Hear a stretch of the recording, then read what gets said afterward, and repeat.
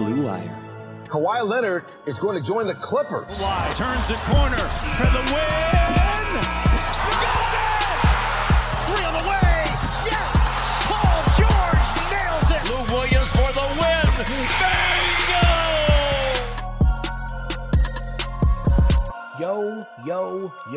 Yo, what's up, everybody? Welcome to another episode of Clip and Roll. I'm Justin Russo, joined once again by Tomer Azarly of Clutch Points.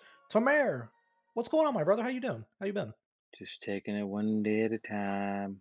No, I'm doing well. Started going to the gym. Had a really good week, really very productive week for myself. I'm a little tired, but I'm ready to talk some Clippers with you, bud. What do you mean by you had a productive week? What does that entail? That entails me waking up before 10 multiple times. Oh, okay. Hitting the gym, actually getting a lot of work done, as opposed to starting later in the day. Got to see my nephew. Well, nephew and niece, I guess. My best friend's not my brother's sister. Had a birthday party to go to, so yeah, it was cool. It was a very, very, very busy week for me. I'm excited. It was excited for this week too, because I got a baby shower to go to and some more gym time, some Clipper games coming up. So I'm hyped. I'm good. You're spending a lot of time around babies. Is there like something you need to tell us about what's going on in your life? Yeah, that if I don't have one in like the next year, I might just drive into a wall. My man got baby fever? Been having it. What do you mean? Got it. Been having it, Wow. buddy. Wants to carry that Azarly name on. Yeah, I mean, yeah, I love children, bro. Come on now. Oh, well, that's a little weird. What the fuck? You made it so weird now. Yeah, I did. Yeah, anyways. Look, man, I'm glad you're going to the gym. One of us has to get in shape, and it sure as shit ain't gonna be me. Well, you're going to the COD gym right now, so you're doing work over there. So I will shout you out on that front. Yeah, my COD gym of like once every week. Well, I mean, you trying to play after this? No, I'm not. I'm gonna go to sleep after this because I need to be I've been up since early. I was watching Arsenal play, and then I rolled into the Clipper game. What's It's been early? I think I was up at That's like 7, Oh, no shot, bro. We played COD till like 3. and I was up at 7. Stop. Okay. All right. I'll believe you on that. Have you seen the TikTok of the lady who tracked how many Monster Energy drinks she drank in a week? No, I have not. She drank 20, okay? Someone responded to that, why not just try cocaine? And I just looked at it and went, that's how I could only get 4 hours of sleep, is just heavy drugs, and then I can do a podcast. Oh, It's Lordy. already off the rails. All right, everybody. I hope you're doing What well. are we going to talk about? I forgot. What are we here to talk about? We're talking about the Clippers, baby. Oh, that's right. The LA Clippers. That's right. Okay. In go ahead. March. The March Clippers. The March to the play-in spot. The Clippers are 4-3 since the last time we actually recorded because, unfortunately, we were not responsible adults and I was dealing with some health issues. I'm fine now, everyone. Don't worry. I'm fine. I had Tomer to lean on, who was actually worried about me. It was very cute. I didn't give a shit. Yeah, you were worried. You were worried. I was a little bit. But they're 4-3 since we last recorded. They've had wins at Houston, against the Lakers, against the Wizards, and at Detroit. We are recording this on Sunday. This is almost into the wee hours of Monday morning. But we're recording this technically after the Detroit game, so that they did that today. Their losses are to the Knicks at home, the Warriors on the road, and the Hawks on the road. So there's your 4 wins. There's your 3 losses. We're not going to really dissect any of the wins or losses because, truth be told, the wins kind of looked a lot like the same, especially the wins against the Wizards and the Pistons. The win against the Rockets, they were just better than the Rockets. Same thing with the win against the Lakers, which is not that shocking at this point based on how those 2 seasons are going. Maybe it changes in the next couple weeks. Who knows? But the loss to the Knicks, they really never had a chance in. Same thing with the Warriors game because they shot poorly. The Knicks game and the Warriors game, they shot atrociously. The Hawks game, they were good offensively, not good defensively. So that's how you get a loss there. But 4-3 over any 7-game stretch, let's just say it like this: 4-3 over any 7-game stretch is good because technically you're over 500, and that's a positive sign. The Clippers currently sit 2 games over 500. So where they are right now, and they're coming up to the tough part of the schedule. Like, this is a really crazy tough stretch of games coming up. Their next 10 games are just absolutely brutal. However, considering they're 36-34, Tomer, no matter what they do from here on out, how much of a success is this season in your eyes? How much of a success is this season? Is this season at this stage right now? With Kawhi playing 0 games, PG playing 26, Marcus missing a whole month, Nico. I mean, this is an incredibly successful season thus far. I mean, you could almost argue that if the Clippers even reach 42 wins, um, it's a winning season. I mean, it's a success. I mean, considering all they've had to go through, I don't see how you can view it any other way. I mean, sure, they've had some games maybe that fans think they should have won, and maybe some that they feel like they should have lost. Um, at the end of the day, this is a team without, what are they missing? 80 some points, 84 points, something like that, with Norm, PG, Kawhi on the bench. Well, they're missing like $110 million right now in Yeah, players. so you got that on the sidelines. You're asking Reggie Jackson, who was a very, very good complementary player turned number one option this year. You're asking him to be the number one option. You're asking Marcus Morris, who, was a good number one option in New York for a brief stint, to go from fourth to first option alongside Reggie, like a 1A, 1B type of thing. I don't see how you can, everyone's had to step their game up. It's been an opportunity in some ways, but everyone's had to step up their games, literally from the first player down to the last player on the bench, the coaching staff, from Ty down to the trainers. Like, everyone's had to step their game up because um, of what they've had to deal with. Like, this season is an incredible success already. Yeah, 100%. So if we're counting games that they've missed, guys, Marcus has missed 25, PG's missed 44, obviously Kawhi's missed all 70, Nico's missed 21. Those 4 guys, Marcus, Nico, PG, and Kawhi, have missed a combined 160 games. That doesn't account for Norman Powell, who only played 3 games for the Clippers and then has missed the last, how many has he missed now? Like probably almost 10, 15? No, not 15, but he's missed quite a few. It's astounding. It's really astounding. I think Norm's missed 13 games now. He's missed 13 of the 16 games. So that's 173 man games that the Clippers have lost out on from what would effectively be 5 of the top players in your rotation. That doesn't account for Robert Covington having missed the last 4 games now due to personal reasons. Hope everything's going well with Rob. That doesn't account for Ivica Zubac's missing 6 games due to 2 to a calf injury and 4 to health and safety. That doesn't account for Luke Kennard missing 11 games. It doesn't account for Isaiah Hartenstein missing a month due to a rolled ankle. Like, it is absolutely insane that this team is over 500. And you brought up something interesting. If they go 6-6 the rest of the way, they have 12 games left in the season. If they go 6-6 the rest of the way, not only do they finish 42-40, giving them a winning season, it'll be their 11th consecutive winning season, which is the longest active streak in the NBA. They already have it at 10. No team's up to 11 yet, obviously.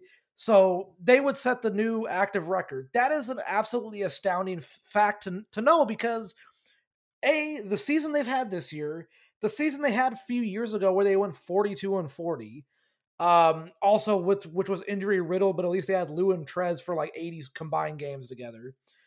Like, it is absolutely astounding to me that this team, 70 games into the season, is still just chugging along. And look, I don't know how the next 12 games go. They're tough. It's Cleveland, Toronto, Utah, Denver, Philly, Utah again, Chicago, Milwaukee, and then it's New Orleans and then Phoenix. Those are the 10 games, and then they finish with Sacramento, OKC. I don't care how they do over the final 12 games. End of the day, this season has been highly successful because of the people they've been missing and how hard they fought their asses off and the job that Ty has done. It's honestly remarkable, man. Yeah, I don't really. Did you say it would be the 11th consecutive winning season, which would be a record? Is that what you said? It would be the longest active streak in the NBA. They have the longest active streak at 10. If they win, if they have another winning season this year, they're up to 11. That's the longest active streak. Got it. Yeah, I mean, what they've done has been remarkable, all things considered. I think a lot of fans would love to have, the guys back. I think just covering the team, it'd be fun to have the guys back. But I also think just you're able to see a lot of guys take on different, more challenging roles, and you just kind of learn how to play within those roles. Like whether it's Terrence is back at point guard, Amir Coffey just coming in and just providing a spark once they got hit with COVID.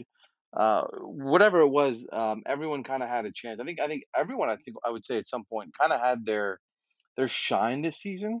I would say right now probably Zoo's going through a bit of a good stretch right now, but Isaiah's had his. Marcus is going through a good one right now. PG started the season off very hot.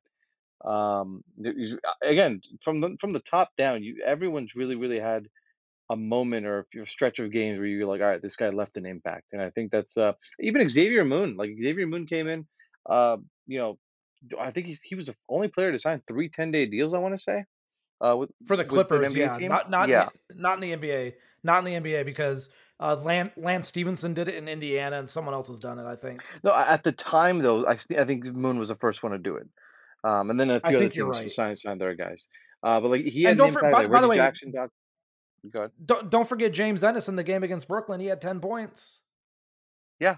So literally everyone who's played for this team has made some kind of impact this year, and it's just been really fun and really entertaining to watch. Purely from like a basketball fan standpoint and from covering the team, it's just been really fun.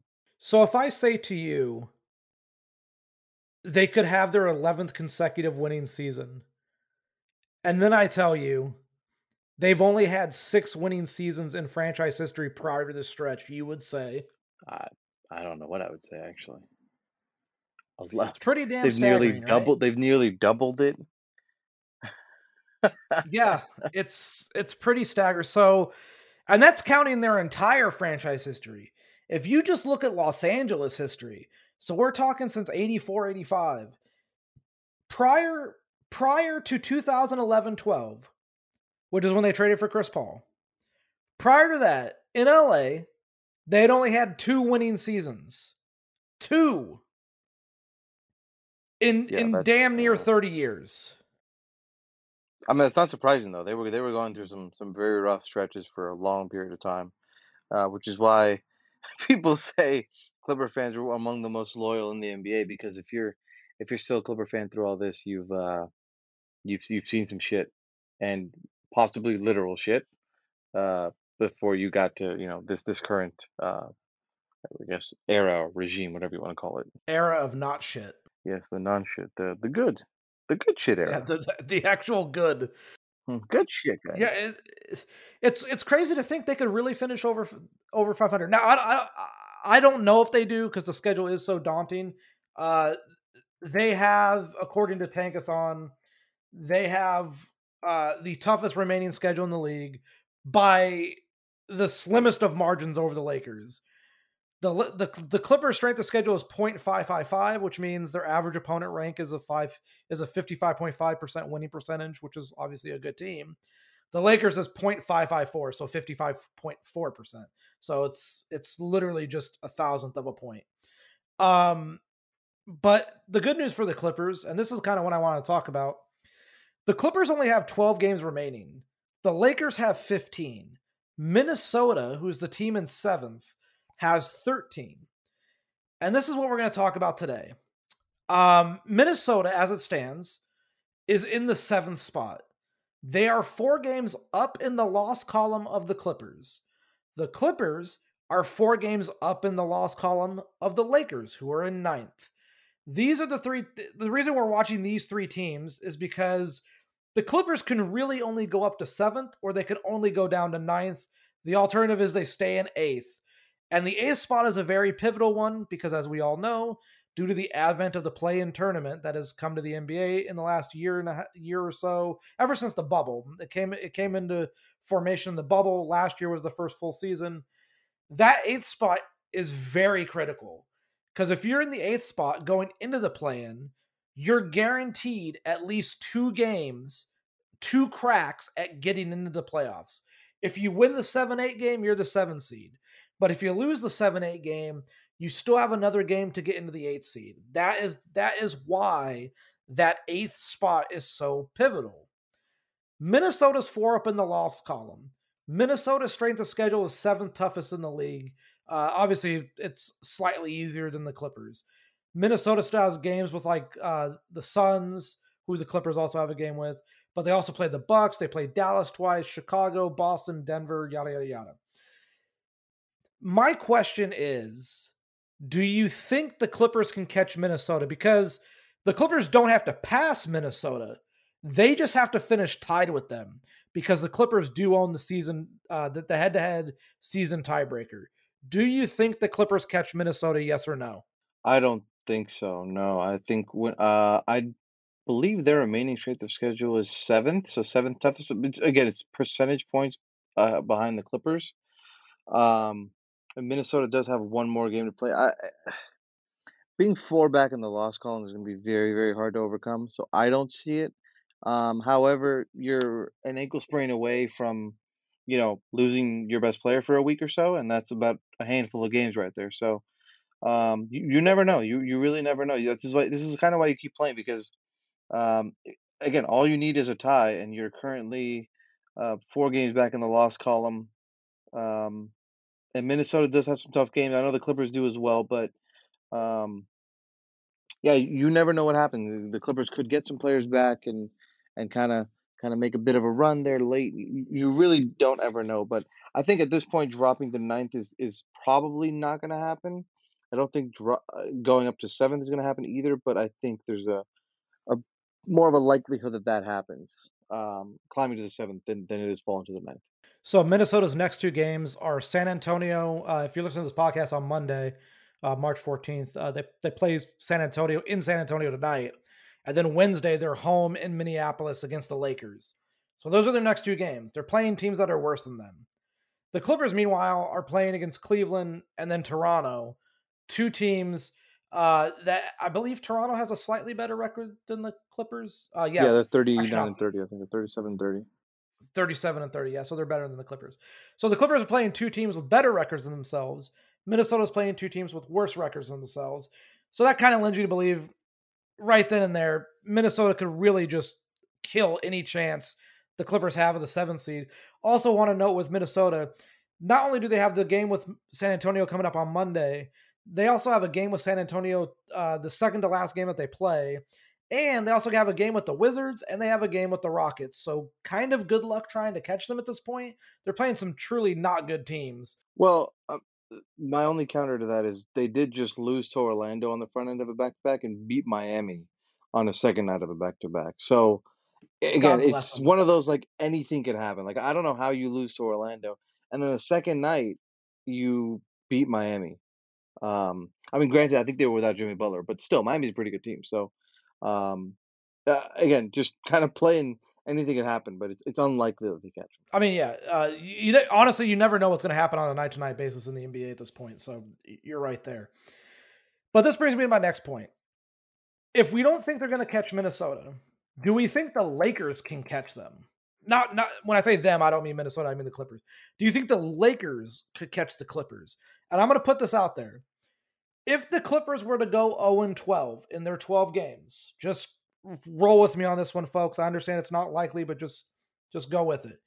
If the Clippers were to go 0-12 in these next 10 games, the Clippers would finish at a 36 and what am I trying to do the math? 36 and 46 record. So there you go. There's 82 games, 36 and 46. The Lakers, because they have 15 games, would have to go at least 8-7 because of the fact that they have to make sure that they not only do they catch the Clippers in the standings, they have to actually do one better than the Clippers because the Clippers own that tiebreaker. And there's no more games remaining between the two teams. The Clippers swept the season series 4-0, as we all know. So conceivably, Clippers go 0-12, which is the best case scenario for the Lakers. Do you see the Lakers going at least 8-7? I mean, has anyone watched the Lakers this year? Does anyone think the 29-38 Lakers are going to go 8-7 in their final 15 games or whatever it is? I don't. They have the second toughest remaining schedule, and they haven't won a game since the All-Star break that without LeBron scoring 50. Like they've won 2 games. LeBron has had to score 50 in both of those, and they've won those closely. So I don't see how they go 8-7, close out the rest of the season. I just don't see it. I mean, I don't disagree with you. I just thought it was kind of interesting to just more or less just note it. You know what I mean? Anthony Davis is pissed off the Suns too, so the Suns are definitely going to beat them one more time. And then you're just just looking at the rest of their schedule. I mean, who do they have left? Let's see. They have Toronto, Minnesota, Toronto. They have Toronto, yeah, the front and the back. They go, and then they have a 4-game road trip at Minnesota, at Toronto, at Washington, at Cleveland. Come home for 1 game in Philly, and then go on a 3-game road trip. So they have 7 of the next 8 are on the road, at New Orleans, at Dallas, at Utah after the 1 Philly home game. Like that's a tough stretch. Like that's the thing I forgot to mention. Easy here in this stretch. Sorry, go ahead. No, you're good. That's the thing I forgot to mention. The Lakers are actually good at home. They're 20-16 at home. So for anybody who can do math, that's 36 games. You play 41 at home, so they only have 5 home games remaining. The problem is they're 9-22 on the road, and they have 10 road games left. They have 15 games, 5 at home, 10 on the road, and they've been absolutely disastrous on the road. I don't even know the last time they've won a road game. I would have to actually go look this up. They have not won a road game. I'm looking this up right now. They have not won a road game since January 25th at Brooklyn. So January 25th, almost 2 months. They haven't won back-to-back games since December 31st through January 7th. Just back-to-back, not even just one, obviously, or not even 3 or 4. I'm talking like just 2 in a row. This team was 21-19 and actually looking like they were, it was kind of slowly coming together. And then it's like every time they run up against a good team, something happens. And I mean, the win against Golden State notwithstanding, because that was crazy to see. But also, like you said, LeBron has to go for 50 and then or go for 56, then he goes for 50 against Washington. And they're scraping by in these games. And then their defense is just non-existent when they go on the road. Yeah, they're scoring games. They're scoring points. They're just not able to get stops. Like, I don't know how you allow, after a regulation game, how you allow Houston to get off 19 points in OT. Granted, they were feeling themselves a little bit. They got some tough shots to go, but 19 points in a 5-minute overtime after you've played 48 minutes, like that's tough. I don't think I've ever seen that. 19 points in one overtime like that. And then they have a stretch of 1, 2, 3, 4, 5, 6, 7 national TV games in 8 games. So a real chance for the world to have a repeat of what we had last month of just flat out losses on national TV. I mean, we're talking Philadelphia, New Orleans, Dallas, Utah, New Orleans, at Denver versus. I mean, this is just a brutal schedule for them. They're gonna have a rough time. They're 5-14 their last 19. And to make matters worse, they're 24th on offensive rating during that time, and they're 20th in defensive rating. I need to look to see like what it is what they are on the road. So since January 27th, the Lakers have played 10 road games. They're 0-10 as we mentioned. They have the 24th ranked offense in the league in that time in the road games, and the 28th ranked defense. They're giving up 120 points per 100 possessions. on the road in their last 10 road games. Yeah, it's just not going to get it done. It's just not going to get it done. I mean, I don't think they catch the Clippers. I don't think there's any chance they catch the Clippers. They're just not good enough of a team.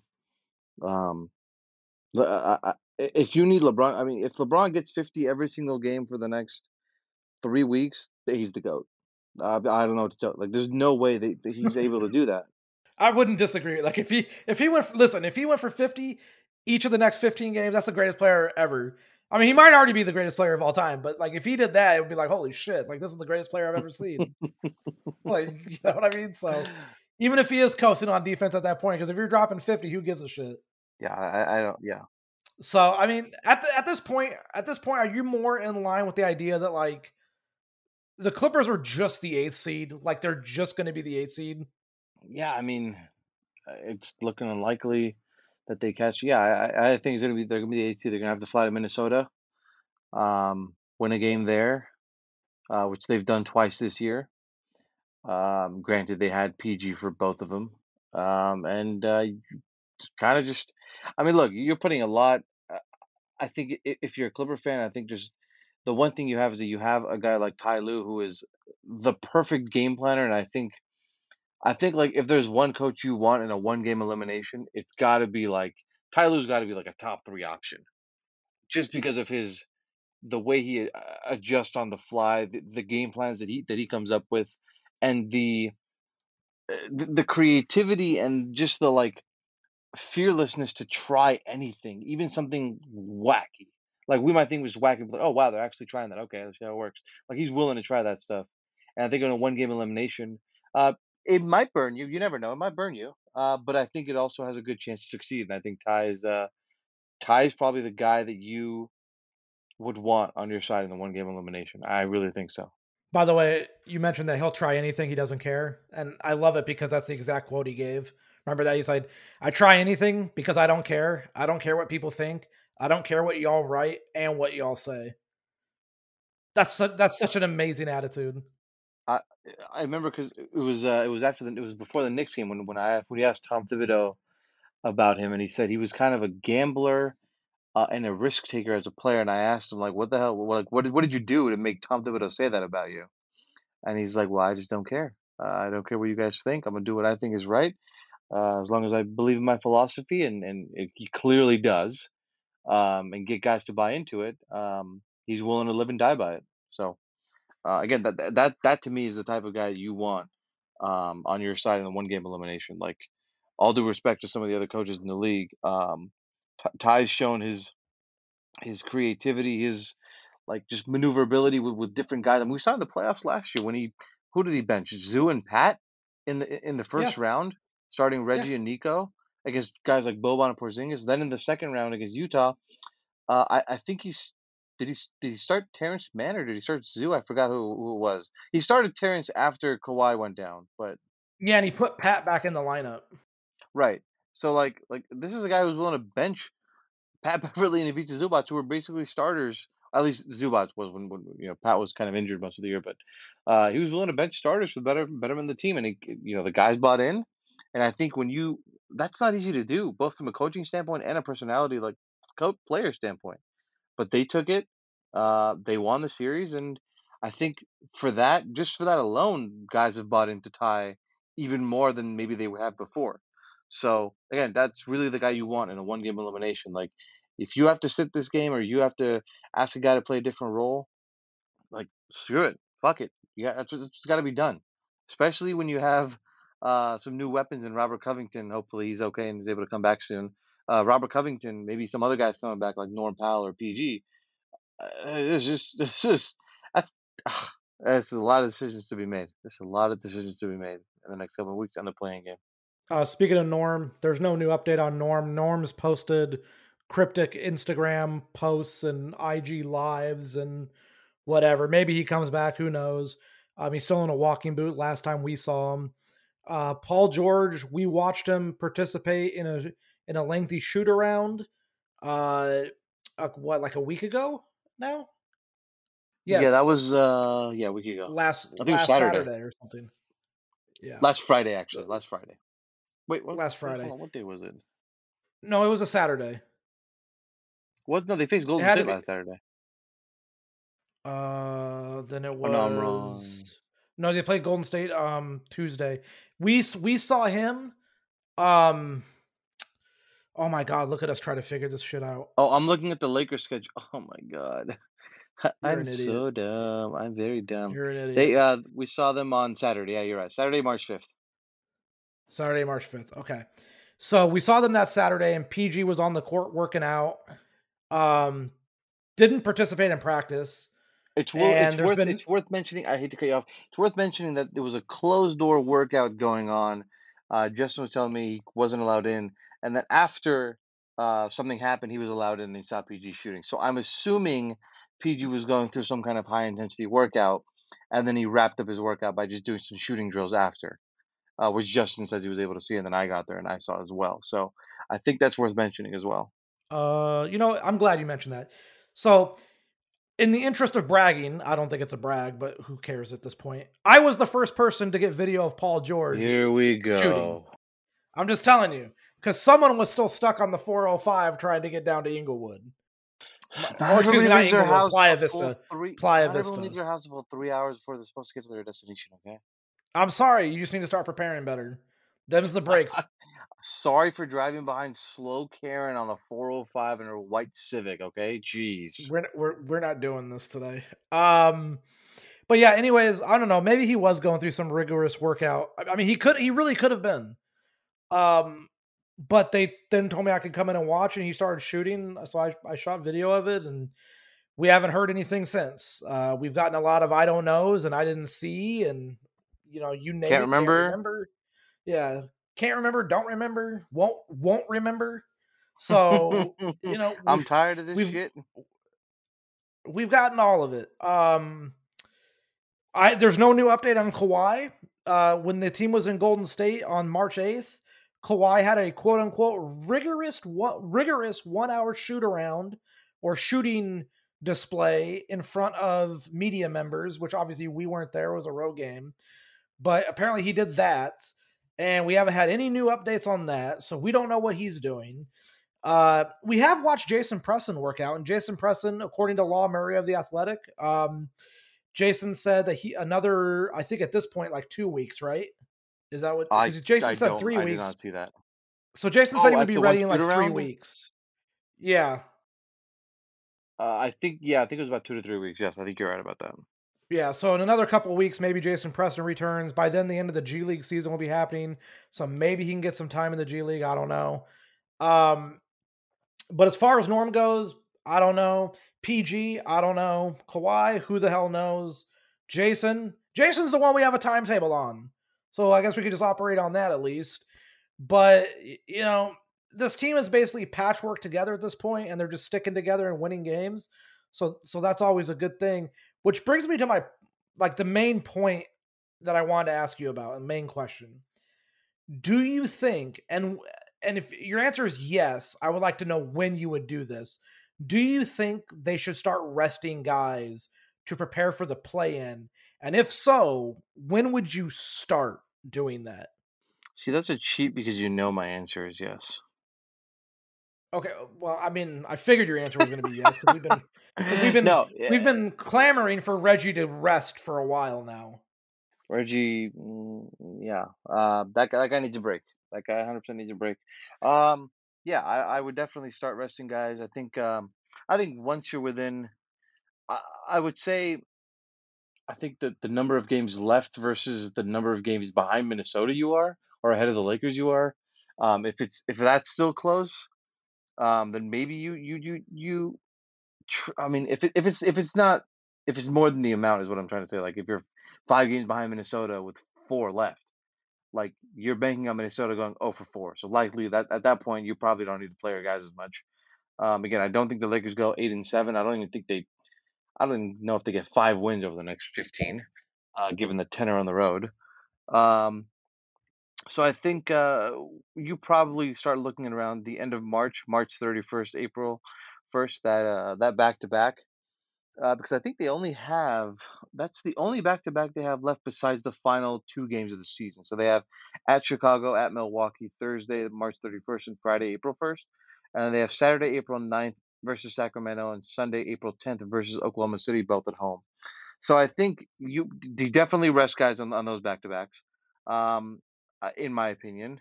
And I think again, but if you're still within like a game or two of Minnesota, you probably play guys. But I think it's tough. I think even without home court advantage, you could probably just start resting guys because again, one game elimination, you don't want anyone to go in with maybe like a minor ankle tweak or just something, a pulled hammy or something that could hold them out of a playing game. You don't want to see that. So, um, I think as soon as you have a good idea, probably best to just rest guys.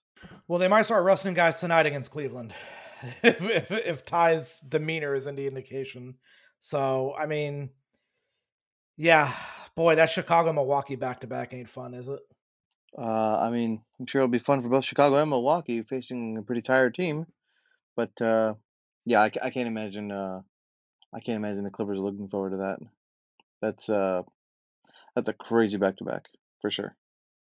The interesting part too is like just based on how the schedule is, right? Like the last like 8 or so games are when you start to kind of dial minutes back for guys to make sure they're fresh for the postseason or the play-in tournament, right?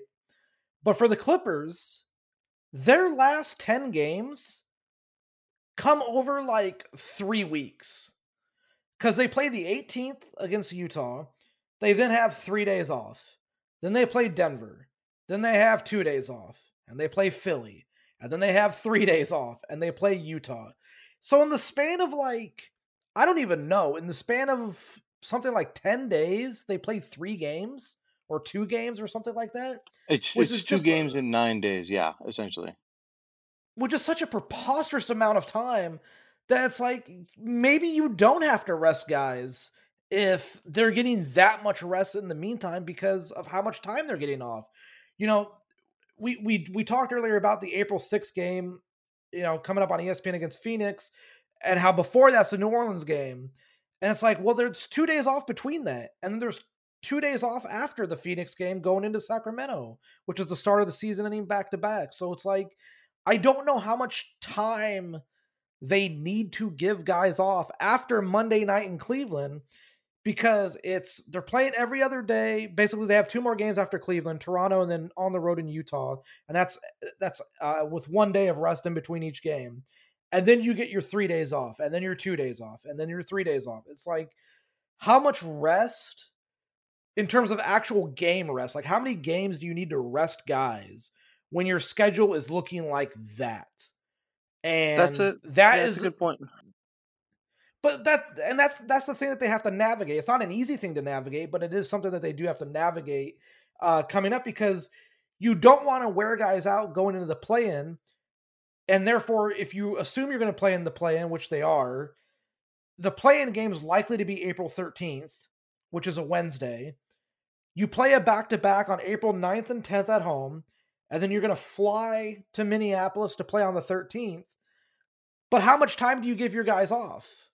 Like, do you give them off the 10th and then they're off for 3 days? Like your main guys. So I'm talking like Reggie, Marcus, Nico.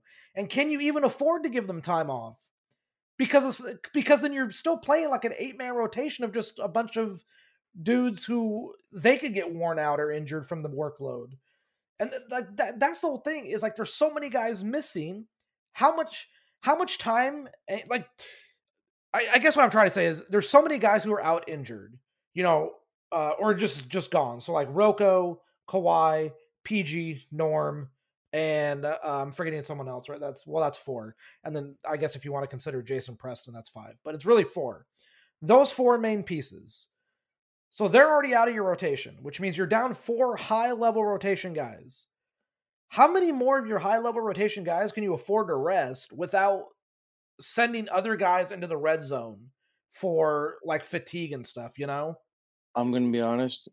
You rest everyone and you sign 3 10-day guys and you let PG, Norm, and 3 10-day guys play the games, the final 2 games, while Reggie, Marcus, Terrence, all those guys rest. That would be one of the funniest things I'd ever see. Just Could you get imagine? PG, Norm, Xavier Moon, Chris Dunn, and I don't know who's another 10-day guy. Can't do Chris Dunn. Chris Dunn already got signed. No, to a 10-day, not the rest of the season. Okay, His well, I'm just 10-day saying he will already be got up by signed. then, technically. So Oh my god, you if the took great tanking offense to Blazers, that. I'm just saying, I thought this through already. I didn't really, but no, I mean, I guess at that point, you look at. By the way, you were right. I was wrong. It is 2 games in a 10-day span. Um, at Denver with 3 days off before that, then 2 days off after that. Philly, then 3 days off after that, then home Utah. Then it's weird. Then it's literally home Philly, home Utah, back to back Chicago, Milwaukee there, and then back home. It's very strange scheduling. I guess at that point you probably don't rest them like game off. You probably just play them like 15 minutes, or maybe 15 to 20, mid to high intensity minutes, just to again get their game flow in, get their reps in, get their maybe you want to go over some new plays maybe, and try to incorporate anything you might want to work into the playoffs there. Um, Other than that, I don't know how much rest they'll actually need, given again the schedule is pretty decent right now. So By the way, and I want to end it on this note. I am both impressed and ashamed of the Portland Trailblazers. It that is is very no impressive. team. It is. Because I just want to say I'm very impressed by how shameless they are. Their injury report. They play tonight. When you listen to this, they're in Atlanta. Okay? Here's their injury report. Eric Bledsoe out. Hasn't played a game with them. Joe Ingles out. He's out for the season. Damian Lillard out. Nazir Little out. Didi Louzada out. Yusuf Nurkic out. Anthony Simons, who's having a crazy great year, out. Justice Winslow, out. I am so ashamed of this team and impressed because despite all of this, they're 2 back of the Lakers in the loss column. 2 back of the Lakers for a play-in spot in the loss column. They're tied in the loss column with New Orleans. And the Blazers have by far the easiest remaining schedule in the NBA. I think you and I looked this up earlier today. They have 3 games against teams with winning records. yep, it's actually Portland is the easiest at .395, and Atlanta the next hardest at .463. .395 to .463. That is insane. Portland has 3 basically tough games in Utah, Dallas, Brooklyn. That's it. Then they have Rockets twice. They have the Thunder twice. They have the Spurs 3 times, and they've been kind of mid. They have the Pelicans twice. They have Pacers once, who've been awful. They have the Pistons once. They have a very, very easy schedule, and if they wanted to, I feel like they could have made the play-in tournament. Again, if they wanted to. Clearly, Eric Bledsoe, who suddenly had an Achilles injury after being traded, um, clearly this team is not interested in making the playoffs. I mean, look at how well balanced their schedule is. They have a 5-game road trip right now. Then they have a 5-game homestand, and then they have a 5-game road trip, and then 1 game at home to end the season. 5, 5, 5. Beautiful. Chef's kiss. Yeah, it's honestly pretty good. Here's the crazy part, okay? The difference in schedule from 7th, which is Minnesota, to Atlanta in 29th is the same difference as Atlanta to Portland from 29th to 30th. In terms of opponent's winning percentage. Yeah, in terms of strength of schedule. This is one of the easiest strengths of schedules I've ever seen. And I promise you, if Damian Lillard was playing and it was actually healthy, they might run the goddamn table. That's how bad that schedule is. I don't think I've ever seen a .3. I've seen it like .41. I don't think I've ever seen .39. That's kind of I've never awful. seen one in the threes. Never seen one in the threes. It's actually impressive. And I actually think it's gonna go down even further because they're playing Atlanta tonight, and it'll just plummet after that. And it'll plummet even further when they play Brooklyn on Friday. This thing's gonna crater. Oh my god, it's gonna crater like crypto at this point. Jesus, like the thing with Portland, they could very easily make the play-in. They could easily make the play-in, and it wouldn't even impact them because their lottery pick is lottery protected. So if they made the play-in, say they made the 9-10 game in the play-in, and they lost the play-in game, they keep their first round pick. They don't have to ship it out. So it's like, what do you like? Are you afraid your guys are going to actually win the games? Because they have to win 2 of them. It's absolutely insane. Yeah, I mean, there's nothing to say about it. They are clearly just not trying to win. So I mean, Oh, and they split the season series with the Lakers. By the way, they are going to lose. Most likely, they will lose the conference record tiebreaker to them, though. So they'd have to actually finish with fewer losses than the Lakers to get in over the Lakers. And I haven't looked at the New Orleans tiebreaker for them. I'm sure it's they've only played 1 time and they have 2 left. So if Portland wins the last 2 of the New Orleans games, so if they win the next 2 against New Orleans, they win that tiebreaker. So yeah, they could conceivably make it. It's just so asinine to me. I think that was my rant. I'm good. Did you like that one? I've never heard you utter the word crypto like that. That's why I was a little surprised. I mean, you've seen the muted words I have on Twitter, so for me to actually say the word is pretty incredible. My man said NFTs. I have, for people who don't know, I have the phrase NFTs muted on Twitter, so like I never see the word, and it gives me such joy. It brings me such joy in my life to not see that. Also, anytime you type the words NFT, you get bots just commenting on your thing like, "Oh, sign up for this crazy ape shit," or whatever. I don't know. Do you really? Anyways, yeah. If you have a tweet about like, I forgot. I think Zoo wasn't Zoo the one who said the NFT thing. He had the quote. It was part of his quote.